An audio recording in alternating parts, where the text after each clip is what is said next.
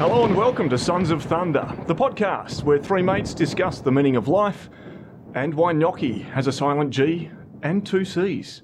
Oh yeah, we deal with the big issues.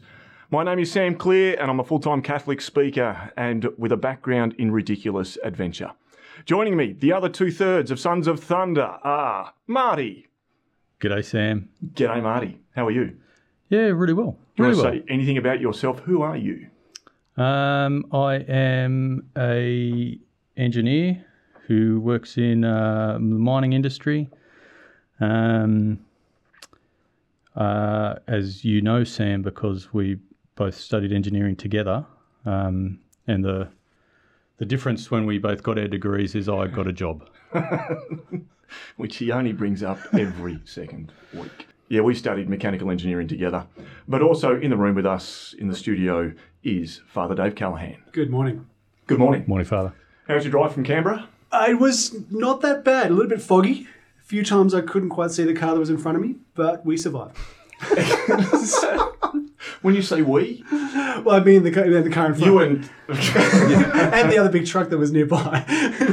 Everyone got home safely. Right. Now, how many years have we known each other? Oh, go back about 2005. 2005, I think. Yeah. And Marty back to 1999? Oh, yeah, high 90s. 99, I think. So that's like, is that 20 years? I think so. I actually met Marty before I met you. Yeah. So there you go. Wow. Doing youth ministry.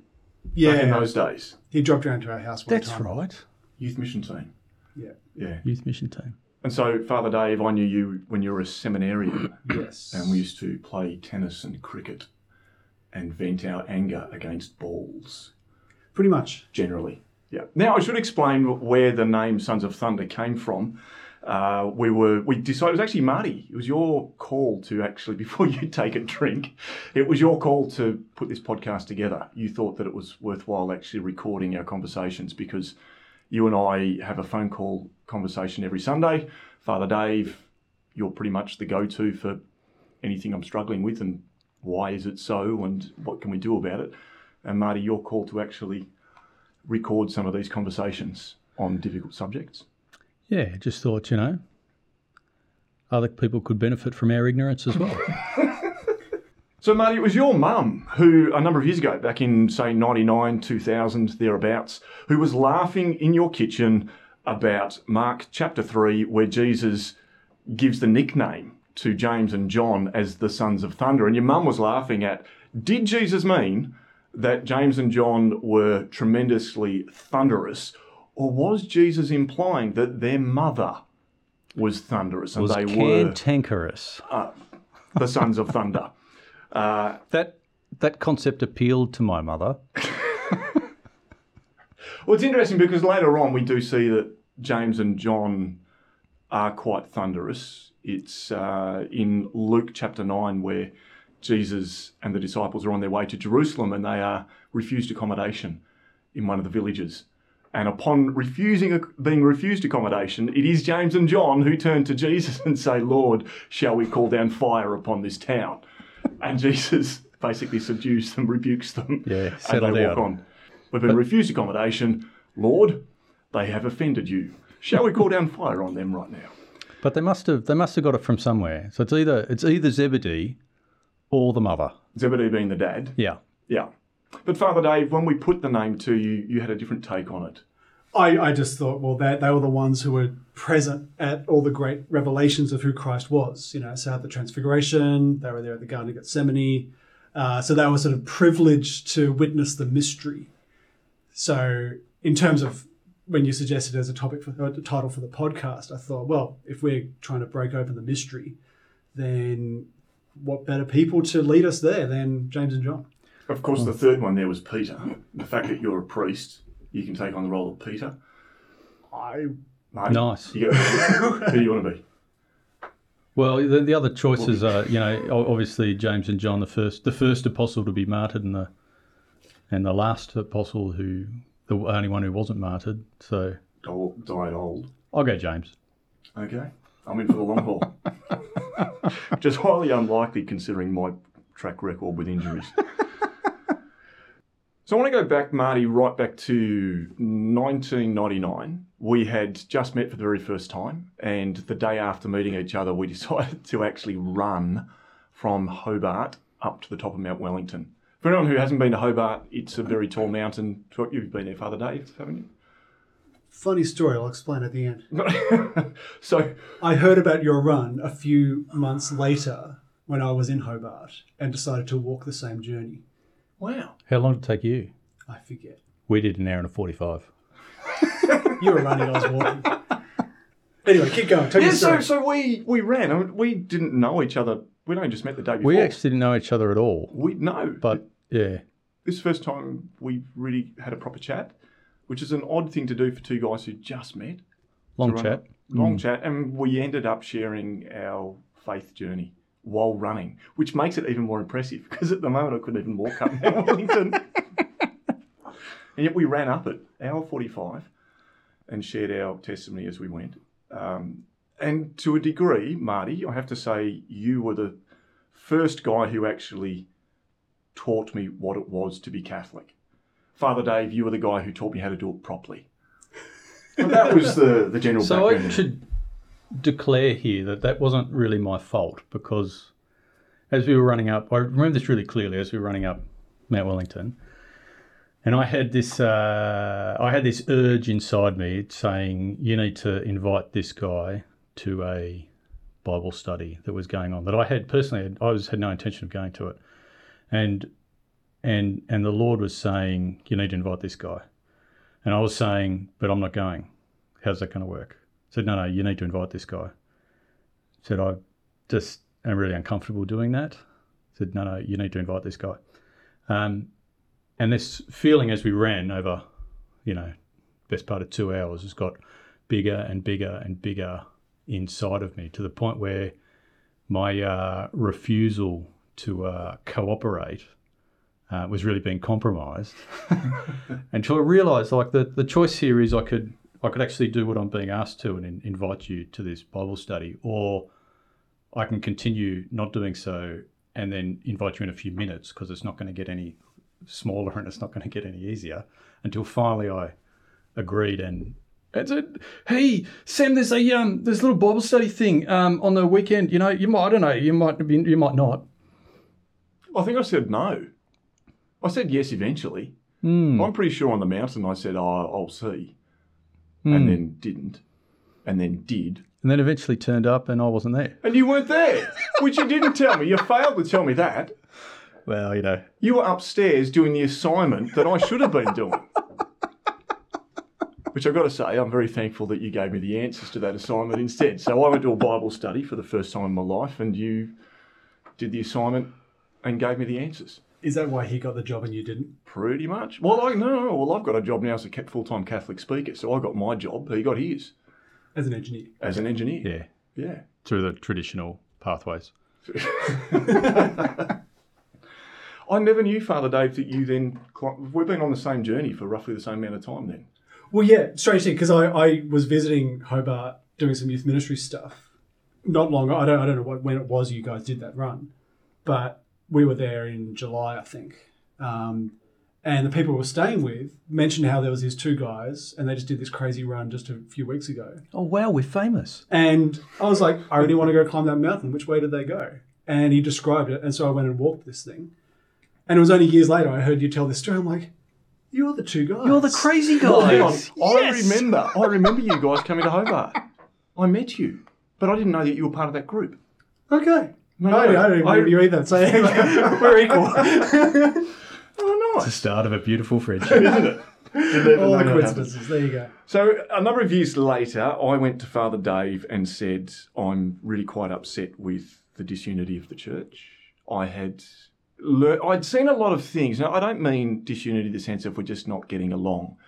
I mean things like, Marty, do you remember in engineering, there was a guy called Jez who used to walk around to everyone asking people, do you know Jesus? And he asked me one day, do you know Jesus? And I said, yes. He said, oh, really? He was quite excited because an engineering student had actually replied to him nicely and with a yes. And he asked me, where do you go to church? And I said, I'll go to the Catholic church down the road. And he said, well, have you ever considered becoming Christian? I said, I am. He said, you're Catholic, therefore you're not. And so over the next few months, he proceeded to try and evangelise me. But actually all he did was make me more Catholic, because he forced me to look at questions I'd never considered. And we had a priest, Father John Wall, God rest his soul, who was very happy to actually have me coming to ask questions. And your dinner table, so your mum and dad, I used to pepper them with questions. Am I still the only non-family member to have a napkin? You got a napkin, and I think You got a brother-in-law. My brother-in-law and my wife and my other sisters-in-law. So you're the only Family. You're the only person who hasn't married into the family who got a serviette. Yeah. Excellent. Yeah. But the conversations were fantastic around the dinner table. I was allowed to ask really deep questions, and the questions that Jesmond was putting to me really did force me to look at what I believed and what the Bible taught. And then obviously you invited me to the Bible study. And in the end, this guy stopped trying to evangelise me and just handed me the notes from his church, which were all printed out, and it was Fight Club Evangelising Catholics. Now, all the stuff written in this, if it was true, then the Catholic Church, by all means, was awful. But it wasn't true. This wasn't what the Catholic Church taught. There were some things that were slightly true, but they were way out of context. There was a lack of understanding or explanation with it.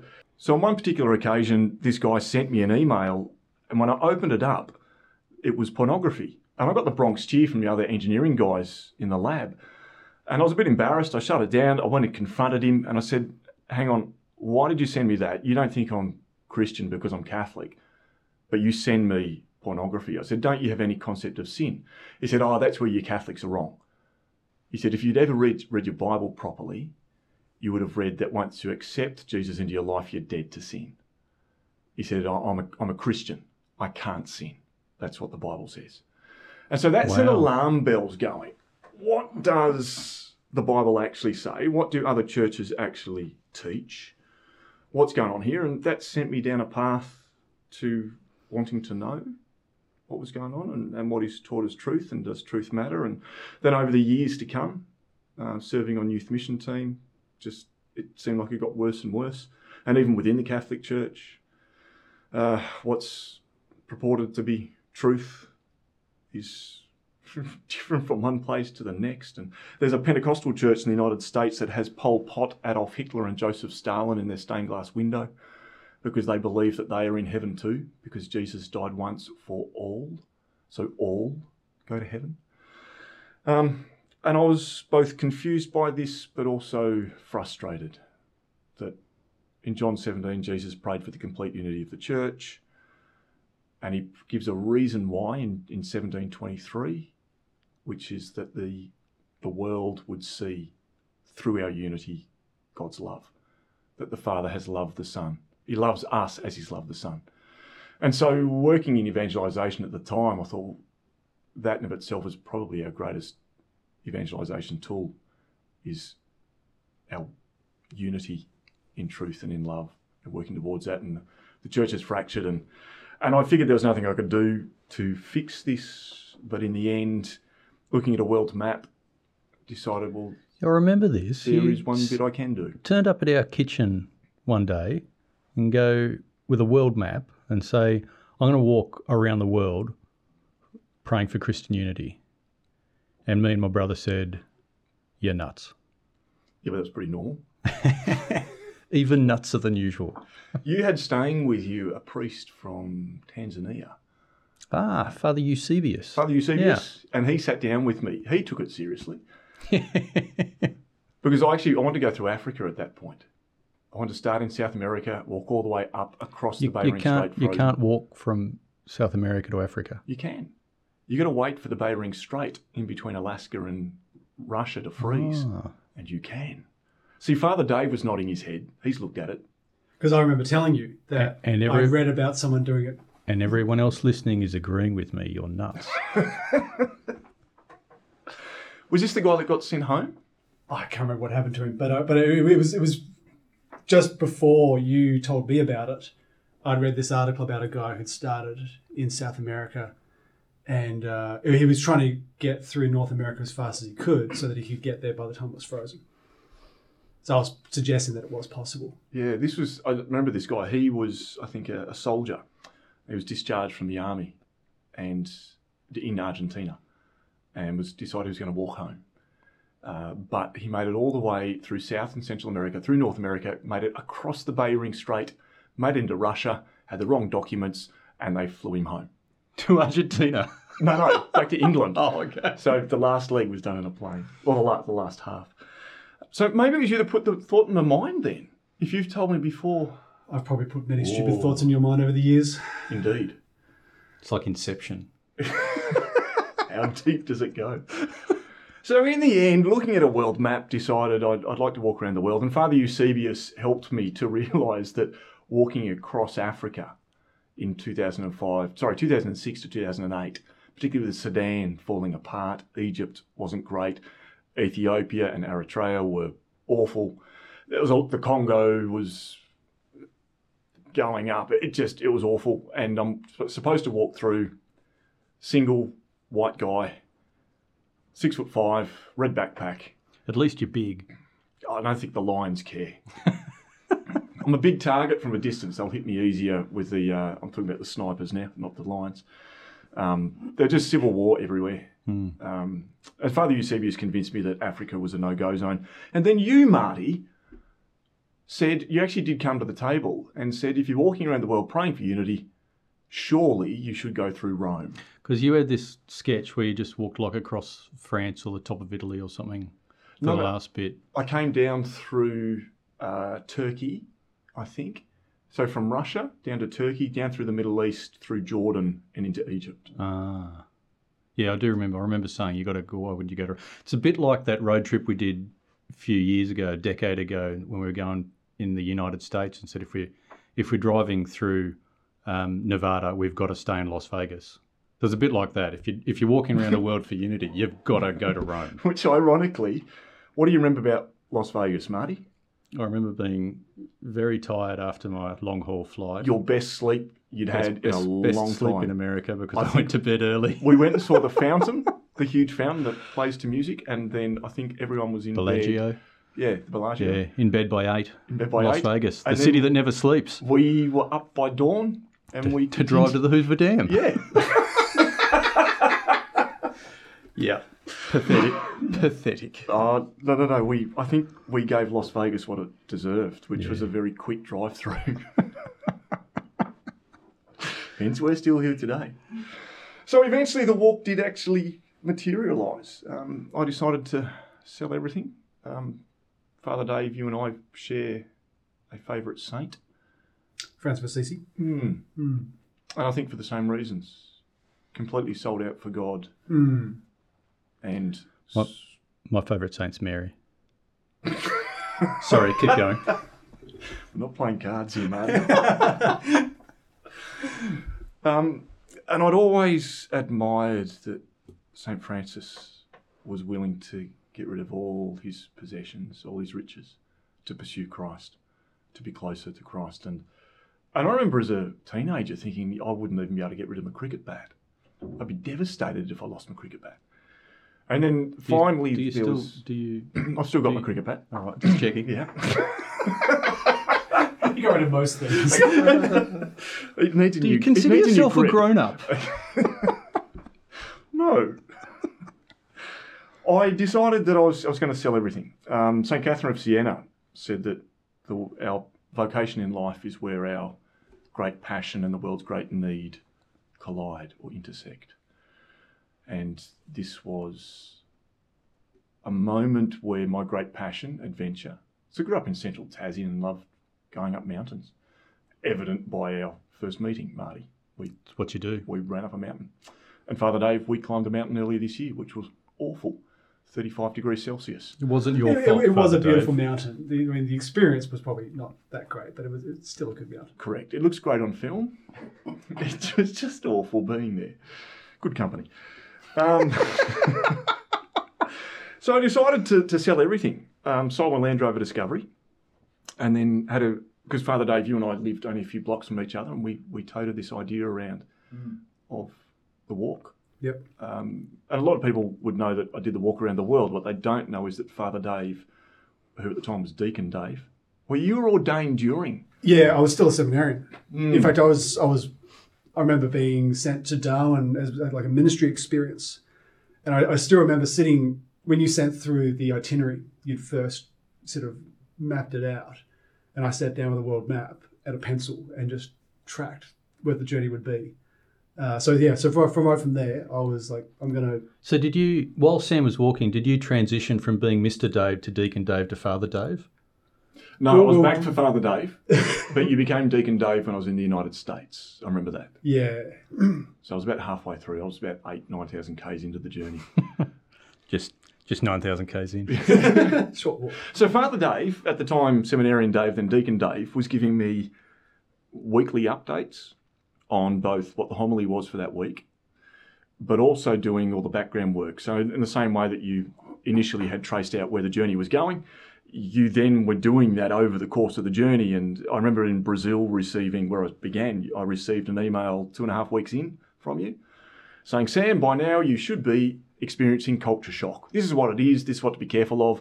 And I was. The day before, I was in absolute turmoil because I was so angry with the Brazilians for their culture and for what I saw as the stupid things that happened in the culture.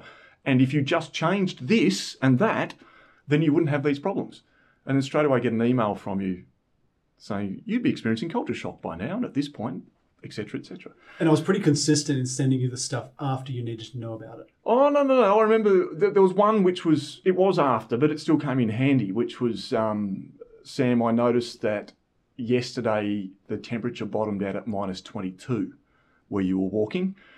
You're going to have to be careful now, which in of itself is a bit redundant. Obvious. Yes. But you then went on to actually give me a bit of advice. You'd done some research.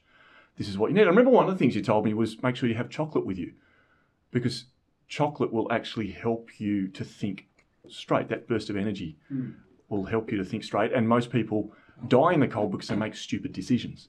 And so so it wasn't just at a faith level, it was very much at a practical level. So that's so much more helpful than me just sending emails that were basically piss takes. Which seemed all I was able to do to support you at the time. You were the comic relief. Well, actually, so Father Dave, you were giving me really solid support. Marty and another friend, Dave Batten, were giving me comic relief emails. That was about it. Yeah, I remember the Puma story that you blogged about.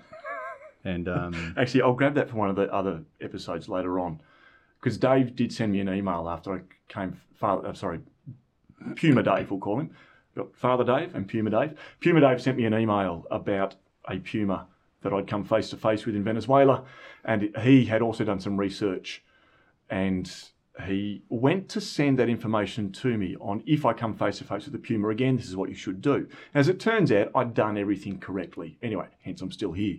But Dave couldn't actually resist writing his take in between each bit of advice. So it became the most hilarious email. And an abridged version of that email is in the book of The Walk Around the World.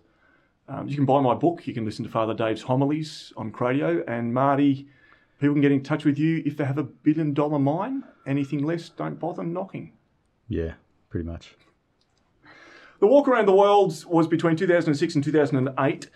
I nearly lost my life 11 times while walking 15,500 kilometres and praying for the unity of the church in truth and in love.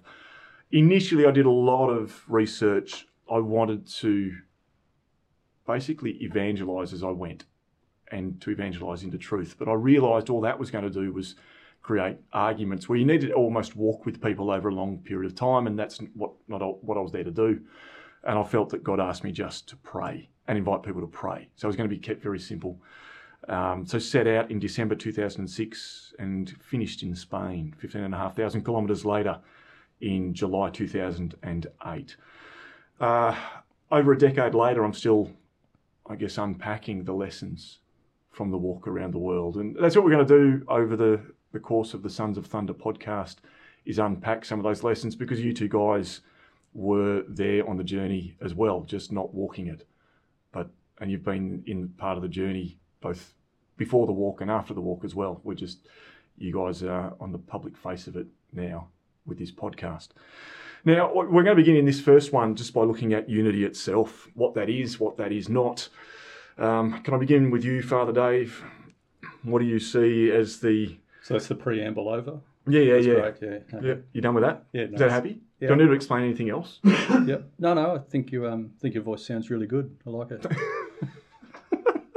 How are we got for time? What are we? 28. Okay. Perfect. So, Father Dave, I'm going to begin with you. Regarding unity, what do you feel are the greatest obstacles we face, but also the greatest opportunities we face regarding unity? What is unity? Actually, this is one of the big questions, so I'm going to change my question to you. One of the big questions I'm often asked when doing speaking... Recall. When I'm doing speaking engagements is, but what is unity? How do you define unity? As though we can't even agree on what unity is. What is it? So it kind of presumes a lot. Like if we're talking unity amongst Christians, we're kind of presuming the fact that God had an intention to create basically a family, that everyone was under the same sort of worldview, same sort of vision, and heading towards the same mission, same goal. So that's the presumption in the background, that Christ has created a unity, of a family. But that's a fairly solid presumption, isn't it? I mean, well, back into the Gospels. You would hope so, yeah. I mean, he, as you said, you quoted John 17 before. Eschatological discourses, etc. Marty's just going to throw in big words every now and then just so he sounds... I've got it right the second time. We'll explain what the word eschatology means later on. It took him 2 takes too. I was hoping you would, actually. Anyway, back to the question. So we're talking about what is unity. So if we presume that Christ has tried to create a church, and we can go into explain what the church is some other time, but we are actually episode 6. Okay, well I'll save it for then. Or 5. This body, or that we call the church, was actually quite essential in terms of the grand scheme of things. Quick summary: that if at the beginning of the story in the Bible, in the Garden of Eden, that's kind of where division came in.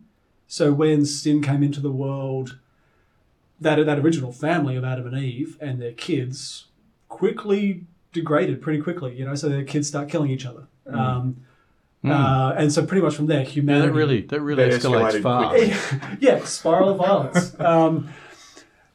From that point... Can I interject here for 1 second? Yeah. This is one of the things that comes up in schools a lot. I use it a bit in professional development with teachers, is that we grow up thinking that Adam and Eve were expelled from the Garden of Eden for eating an apple. And yet, there's no apple. It never says apple. And I've learnt recently that was a Renaissance painting, because the word apple, malum, in Latin, is the same for evil, malum. So when the artist paint, is that what it is in Italian? Male. So when the painter painted Adam and Eve picking an apple, everyone at the time would go, they're choosing evil. Oh, but Adam and Eve didn't speak Latin? And they didn't have golden deliciouses. So anyway, getting back to the question, what you see from that story is division. So from that point on, humanity becomes divided across lines, race, nation, sporting team, and so on. I don't know whether they had sporting teams in the Garden of Eden, but everyone kind of gets along by hating somebody else, and you get this situation where the only reason we actually get to live well is because we're united in our hatred against them. That's pretty much the way human history's played out. So we probably sort of do that better than ever now. Oh, yeah, if we get to social media. Really? Anyway. Amped it up. In Mexico, so I was held at gunpoint 3 times on the walk, and they were all racial motivation. But once I got to Mexico, what do you want to say, Marty? You got that look on your face. It's not a competition, okay? You were held up 3 times at gunpoint, all right? When I got to Mexico, the racial abuse went through the roof, and I thought, I've already been held at gunpoint 3 times, and the racial abuse was less than this. I need to curb this somehow. And so I went and bought a Mexican soccer shirt, and it changed everything. All of a sudden, people were standing up and screaming at me, and I thought, they're about to start yelling violent words at me. They get my attention and then just yell, Guadalajara Chivas, which was the sporting team that I was wearing. Yeah. I was their best friend. You became part of their They tribe. loved me. Yeah. Until that, take it off. Want to kill me again? Despite being a 6'5" white guy, that if you When weren't the- wearing that shirt, there's no way you'd fit in. Washing day was very dangerous. So the family's broken. Well, so that's where division comes in. So you can't understand unity without understanding division. In a sense, Christ creates the church as a way of trying to heal that original brokenness. And so this is part of why St. Paul talks about the church as being the thing that crosses over all those lines of division. So he says in one of his letters, there's now no male or female, slave or free, Jew or Gentile. He's trying to say like Christ has now created a family united, which goes across all of those divisions. So now, if that's the intention of the church, the division still is there. People are constantly trying to present their church as being the true church and everyone else being wrong. So that there is something in the human heart which is, I don't know, like that division, or that it still lingers in us. Like even though we call ourselves Christians, the effects of that original brokenness in the Garden of Eden are still here with us. But the interesting thing is that a lot of the time, it's because they're actually trying to be the best Christians. So if you look at all the great divisions that have happened down through history in Christianity, it's because everyone's been competing about who's the best Christian and who's the worst Christian. And so it actually comes out of a desire, this real sort of enthusiasm for holiness, which inevitably means that we're more Christian than you are.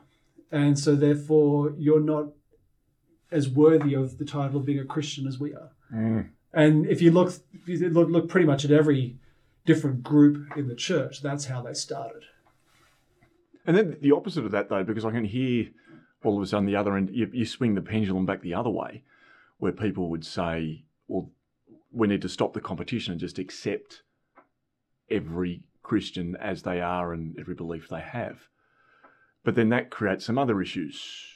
Yeah, but isn't that about, like, starting points, not ending points? Like, that, you've got to accept people where they are, but that's not the end of the journey.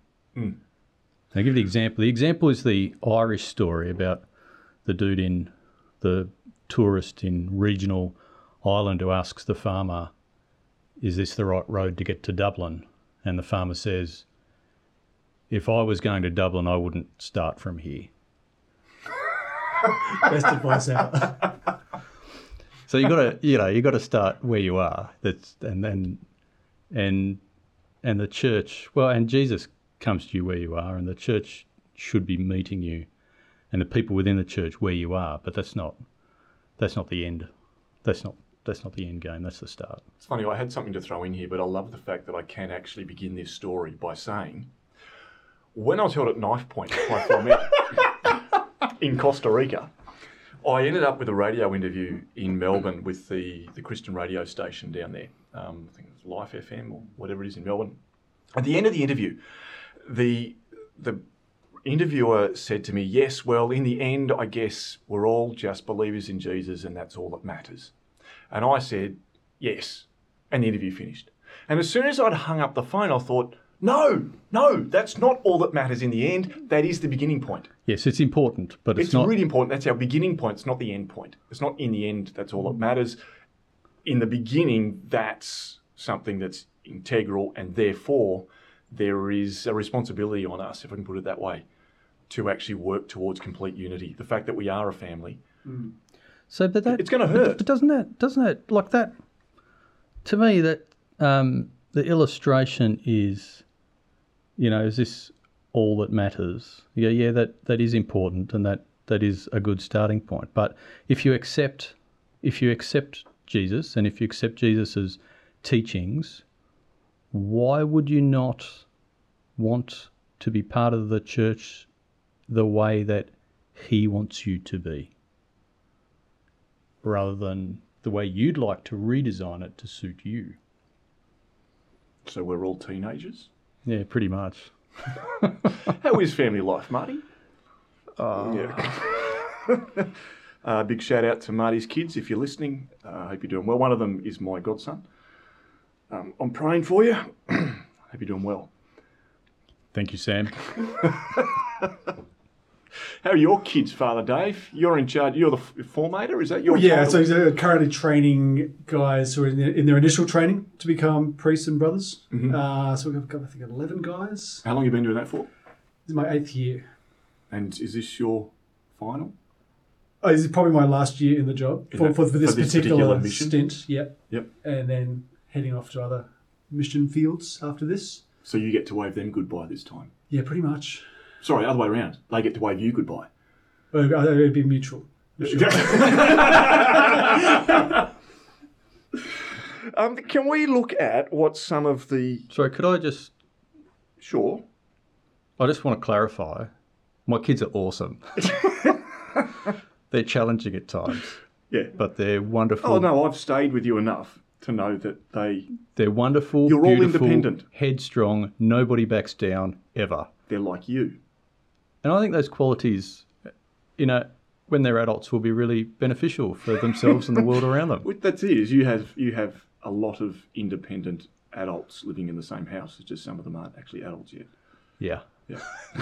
And can I just bring that in? Like, if we're talking about unity in the church and the various divisions in the church, I'm fascinated by history. That if you actually sit down and look at the history, most of it's about personality. Like we now look at the divisions and see it all being about theology and doctrines and this sort of stuff. But when you actually get into it, so much of it's about very headstrong people who just didn't get along with another headstrong person. And that's where the communication breaks down, and that's when they start to misinterpret things. And pretty much that's where the divisions began. Over time, they then start to harden themselves into different camps of theology. But that's pretty much like the church is a family, often very dysfunctional. So that pretty much describes my work life over my whole career. Yeah. It reminds me of St. Nicholas, who I think we've degraded so much through this whole... Fat man in a red suit. Oh, gee. When you look at who St. Nicholas actually Ho, was... ho, ho. Slap.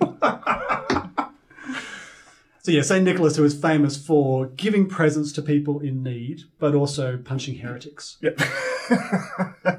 He slapped... So Yeah, the secular media doesn't really pick up on that bit, does it? I'm sure there's a few grumpy Santa Clauses on Boxing Day, but anyway.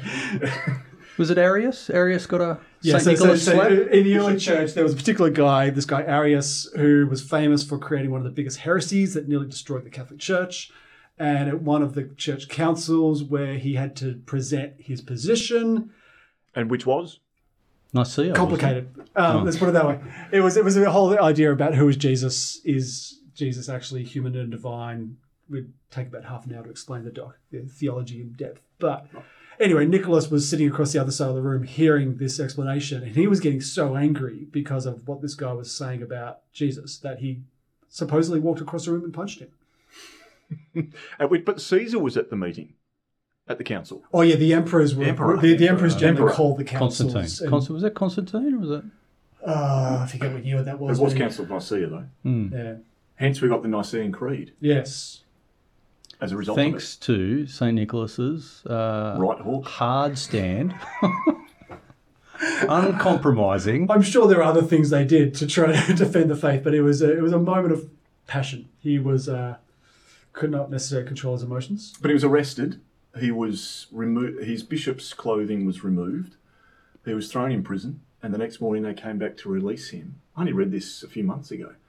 And when they came to release him, he was standing in his cell with all his bishop's gear on. And they asked him, "Where did you get that from?" And he said, "Our Lord and Our Lady appeared to me last night and asked me, 'Why are you in prison?' And I responded, 'For being overzealous for you.' And they gave me back my clothing." And they let him out and he went back. Readmitted to the council. And won the day. So that's the Arian heresy, which is that Jesus is not God. Is that the Arian heresy? It's removing the divinity. of So Jesus. it basically says that Jesus is like a lesser God. So it's almost like God the Father is the big guy, and Jesus is somehow created by the Father. And he's sort of divine, but not as divine as the Father. Okay. So it pretty was- much polytheism. Well, it was trying to take a very simplistic idea that if Jesus is the Son of God, that means he must have been born at some time. So he must have been created. which once again, a lot of these different heresies and divisions come from a very simplistic interpretation of church teaching. Whereas if you actually go into it, when they say Son of God, it actually means a whole different thing altogether. Yeah. It's a much... It comes from somewhere. It meant something originally. We then sort of impose a different meaning upon it. So I hear something else in schools these days, which is maybe a step beyond Arian heresy. I always thought it was Arian heresy, but it might be a bit beyond that, which is that Jesus was just a man who points us to God. So it's denying flatly any divinity. What's that? Well, so this is where the early church was filled with so many different heresies. Like to try and list them all off would just give you a theological headache.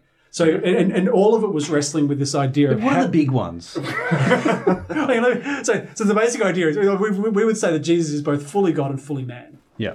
Now that doesn't make sense to our little puny little brains. Like how? Because God is infinite, humanity is finite. God is all powerful, human beings are weak. Like how can you actually have these two extremes put together in the one person? And so what you see over pretty much the 300s, 400s in early church history, you've got people swinging wildly back and forth. So at one point they say he's fully divine and he's just pretending to be human. And then other times they say he's fully human and he's just a nice guy. You know, he's not really divine. And other times they came out with like, okay, maybe he was like fully divine, but he was just like a ghost appearing amongst us in the form of humanity.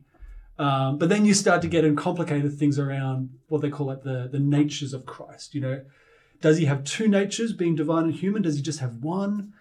And so you've got Nestorianism and Monophysitism. Nestorianism, that's the one I was trying to think of. What's that? No, but broad terms. Well, see, this is where it's kind of dangerous because... Prod the priest. Well, because very often the common definition of the heresy is actually got very little to do with what the original guy said it was. And Nestorianism is a classic example of that, where if you actually go back to what Nestorius said, it's actually a whole lot more nuanced than what became known as the classical Nestorian heresy. Now, the fascinating thing is that the Nestorians actually continued on even up to our sort of modern world. I think there are still Nestorians in China. What is it? So the Nestorian heresy, it's kind of hard to explain because it's complicated theology, and most people these days say, "Oh, I've got to try to explain." But most people these days are going to say, "What's the issue?" Do it now. Basically, we would say, okay, Jesus has got human nature and divine nature. There was all these heresies around which one is bigger than the other. Are they both together? Now, Nestorius was kind of saying that somehow his divine nature. This is a complicating point because it gets into issues around personhood and personhood and will. So trying to explain the Nestorian heresy is too complicated. Okay, well, let's stick with Arianism. Yeah. So when the Mongols were taking over China, the Nestorians were basically evangelizing the Mongols. And so when the Catholic Church sent delegates to, was it Kublai Khan they went to? They came across all these Nestorian priests. But then recently they signed some joint declarations with both the Nestorians and the Monophysites to say... Sorry, the what? The Monophysitism. This is the reaction to Nestorianism. Sorry, I'm from a farm. Yeah, so this is why, let's not talk about this to young people. They actually signed joint declarations to say, in the beginning, we're actually all saying the same stuff. So we've been divided for, 1,500 years, and it was actually just a problem of language. Okay, and what is, I'm going to flip to another one here, what's Gnosticism? Which, by the way, spelt with a G. Gnosis. Gnost. Is it, and I said it at the start because I wanted to bring this up, is Gnosticism in any way related to gnocchi? They both have a G at the front, then an E. G and an N. And an N. G and an N. So actually, no. There's no E in gnocchi. Oh, sorry, not E. Yeah, G-N-O. In fact, there's no E in Gnosticism. Does gnocchi and Gnosticism have the same root Latin word? No. Clearly. It's exactly the same thing. From my very, very poor understanding of the worship of gnocchi. It comes from, I think it's an Italian word meaning not. Gnocchi is awesome. Gnocchi is amazing. I need to eat more of it so I get better acquainted. But yeah, so Gnosticism has nothing to do with pasta or potato forms of any shape or form.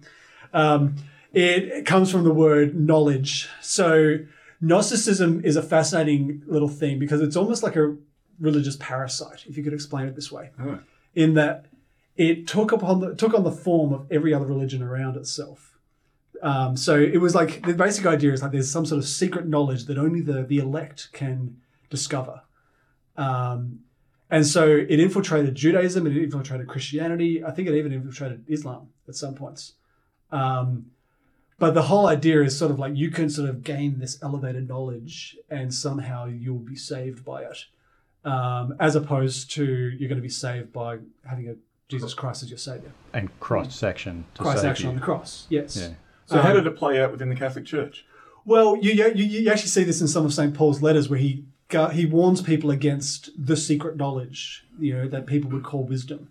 So it was clearly floating around pretty early on.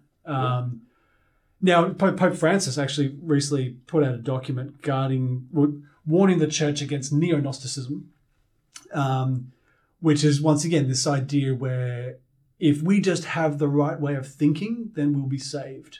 And so he was referring a lot to sort of a lot of the modern psychology, where if we can just think ourselves properly, then that's all we need to become perfect human beings.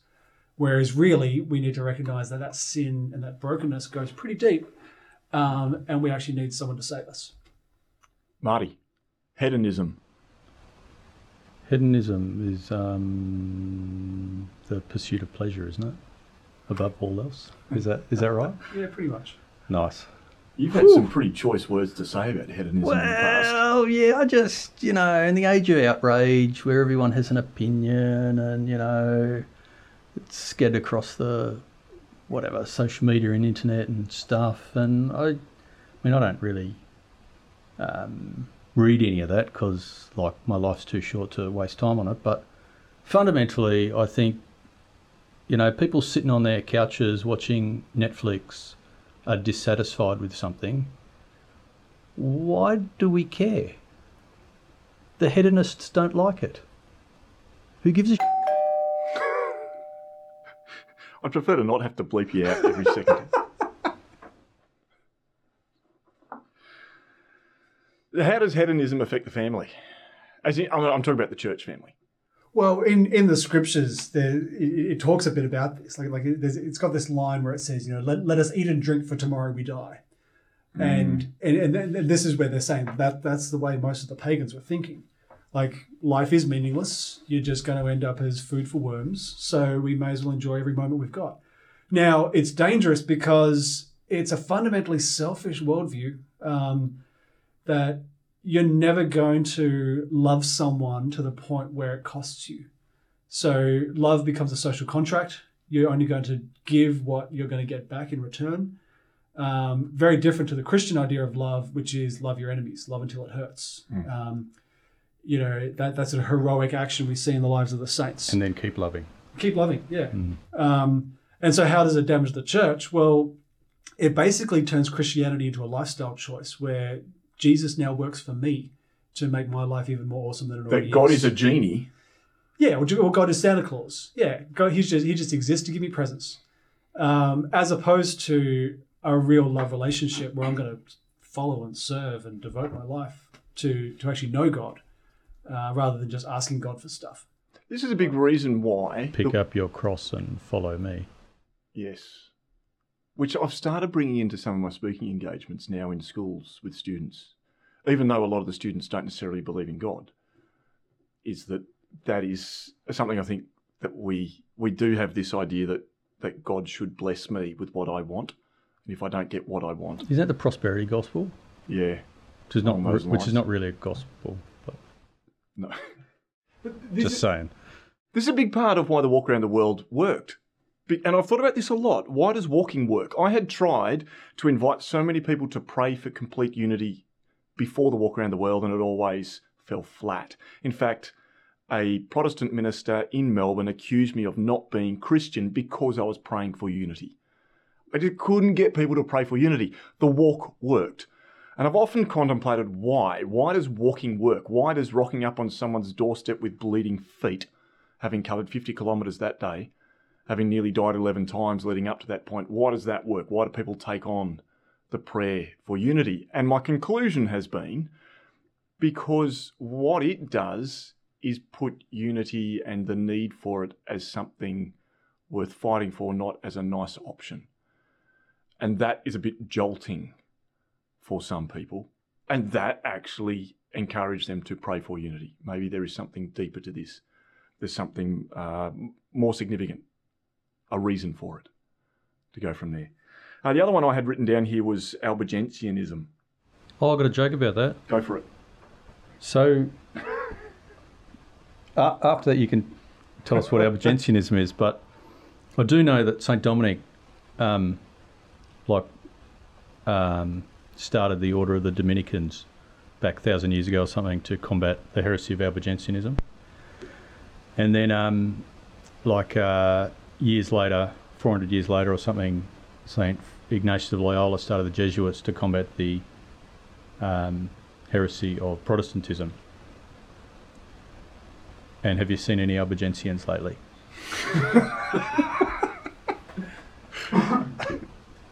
Well, strangely... So, let me explain. So Albigensianism is once again, it's a bit of an ancient heresy that keeps re-emerging every few generations. The basic idea is that there are sort of these two great forces in the universe of good and evil, but those two forces are equal. And so, taken to its extreme, it's this idea... Taken to its extreme, you've got Star Wars. Well, yeah... The basic idea is that God created the world of spirit, which is pure and lovely and wonderful, and the devil created the world of matter, which is corrupt and leads us to sin. And so, once again, it sort of takes this Christian idea of the spirit and the flesh to a bad interpretation and kind of to an extreme interpretation. It really elevates the concept of the power of the devil way beyond exactly, yeah. What he's actually capable of. The devil now becomes on the equal level as God. So you go back to, like 400s, 500s AD, and you've got St. Augustine, who was part of a group called the Manichees. I'm probably pronounced that all completely incorrectly, but they were basically having the same idea, this dualistic idea of good and evil. It sort of died for a few hundred years and then re-emerged in the form of Albigensianism. Now, it's a dangerous idea taken to its extreme because for the most faithful followers of Albigensianism, the way to be the most devout was to commit suicide because you want to release your soul from your body because your body is the source of all evil. So it's a pretty screwed up sort of religion. It doesn't appear to be a self-sustaining kind of religion if you've got particularly devout. Well, but the bizarre thing was it was growing rapidly because they took it so seriously. And they lived this extremely ascetical lifestyle, fasting, self-denial. Whereas at the time, the Catholic Church was very wealthy and opulent. And so people were like, well, Catholic Church isn't believing what they say they believe, whereas these guys do. And so people followed it because of sincerity. And so this is where St. Dominic came in and he said, well, we actually need to live the gospel if we're ever going to have a way of influencing these people. So he didn't want any of the wealth, any of the ceremony, because he was like a papal legate or something. He was delegated by the Pope to go on mission. And so he should have had all these carriages and servants. And he decided to walk barefoot instead. How far did he walk, Sam? St. Dominic? Yeah. I have no idea. Didn't get to Brazil, did he? I don't think so. Just checking. I forget the figures, but I read it some years ago. He actually walked a long way over the space of his lifetime. You should check him out. So he I think someone actually tried to work out how far he had journeyed in all of his preaching endeavours. I think that'd be a really good comparison, Sam. You finally might have, Well, hang on. I'm Googling it right now. St. Dominic. How far did you walk? I forget where I read it, but it was somewhere. Someone had worked something like this out. What are you on? Are you on the wiki page? No, I'm on the Dominican page. Right, It's I'm just- going it's a to the time- wiki page. It's a timeline. I'm interested because up until this moment, Sam's walked further than anyone else I've ever met or know. Well, St. Francis Xavier, did he walk or did he boat it and horse it? He was mostly boating. Okay. Yeah. But he travelled a fair way. There is a guy who I know has walked double to triple what I did, and he's still alive. So Oh, okay. he's walked around the world carrying a cross. Yeah. I've heard That about this guy. guy. Yeah. Yeah. I know. I don't hold any records. I might have some speed records for Biggest distances in one day. biggest. Well, no, I don't even hold that. But maybe biggest distance over 2 weeks. Maybe I can get that. Biggest puma. Biggest. Yeah.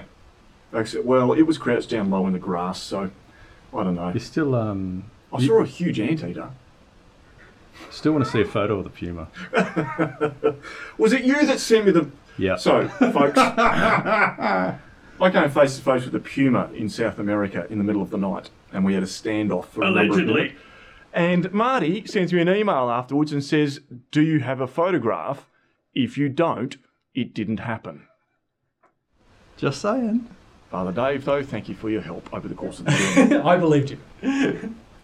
And look, we've touched on some of the problems that we face in being united completely in truth. We haven't really even gone into unity and love and how difficult that is. I know that does come into some of these heresies that we spoke about here, but unity and love in itself is just phenomenally difficult because we can agree and still not have a loving family and still persecute each other for things outside the gospel, to a sense, and be judgmental, and which is awkward because we say that these days, and you hear students say, "Oh, we shouldn't judge."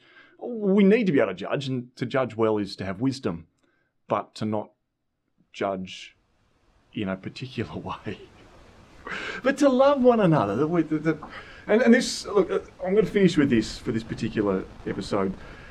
In Panama, in South America, Central America, sorry, I've got to Sorry, stop. Panamanians. This is getting worse. That crackle. Can you both move your... Actually, one at a time. You go. It's yours. It's your side. Oh, yeah.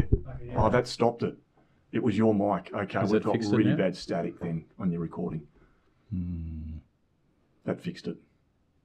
That's awful. I'm glad it's fixed it. It's 20 minutes worth, though. First 20 minutes was better. Okay, so I'm going to wrap up here. We've only really spoken about unity in truth to an extent. There's a whole overarching unity in love issue in how do we actually overcome these heresies, but how do we love one another outside those heresies even. We can get people to agree. We can be all in the same church community and still not have complete unity because we're not loving one another. We're not laying our life down for one another. We don't want to sacrifice for each other. We, a little bit like the disciples, Jesus, our Lord, how many times should we forgive our brother? And we don't want to keep forgiving, etc. In Panama, a young man, 24 years of age, invited me to stay in this little tin shed home when no one else would even talk to me. They were telling me to get lost. I was a white guy. I wasn't welcome. And that night he went door knocking for me to find me dinner. He found half a bread roll for me. The next morning I found out that was the only food he'd found for all of them. He, his wife and his daughter. So they had given me the half bread roll to have for dinner. They went without so that I could eat and continue walking the next day. And the next morning we were having breakfast, which is another bread roll that he'd managed to find up in the village. He confessed that the very next day he was leaving his wife and daughter to go and find work 200 kilometres away, and he was going to send money home on the bus to his wife and daughter so that they could buy food and they could eat. And he has given me his daughter's Dino doll with his thumb rosary over the top of Dino's head around his neck. And Dino travels with me everywhere, and it has remained as one of the greatest examples that I've seen of someone sacrificing for those around them, both for me that night, but then for his family as well, for his wife and his daughter. He was sacrificing himself. And The one thing I did take out of the walk around the world was very much so that we are at our best when we sacrifice for each other. Father Dave, you were saying earlier on that it was a lot of the division has been a battle of personalities. I think we're at our best when nodding doesn't help when you're on a podcast. I'm letting you monologue. Keep going. We are at our very best when we sacrifice for each other, when we don't try to necessarily push ourselves on each other, even if we know we are right. Marty? Your voice sounds so good. And so we are going to wrap up this podcast in prayer. In the name of the Father, and the Son, and the Holy Spirit. Amen.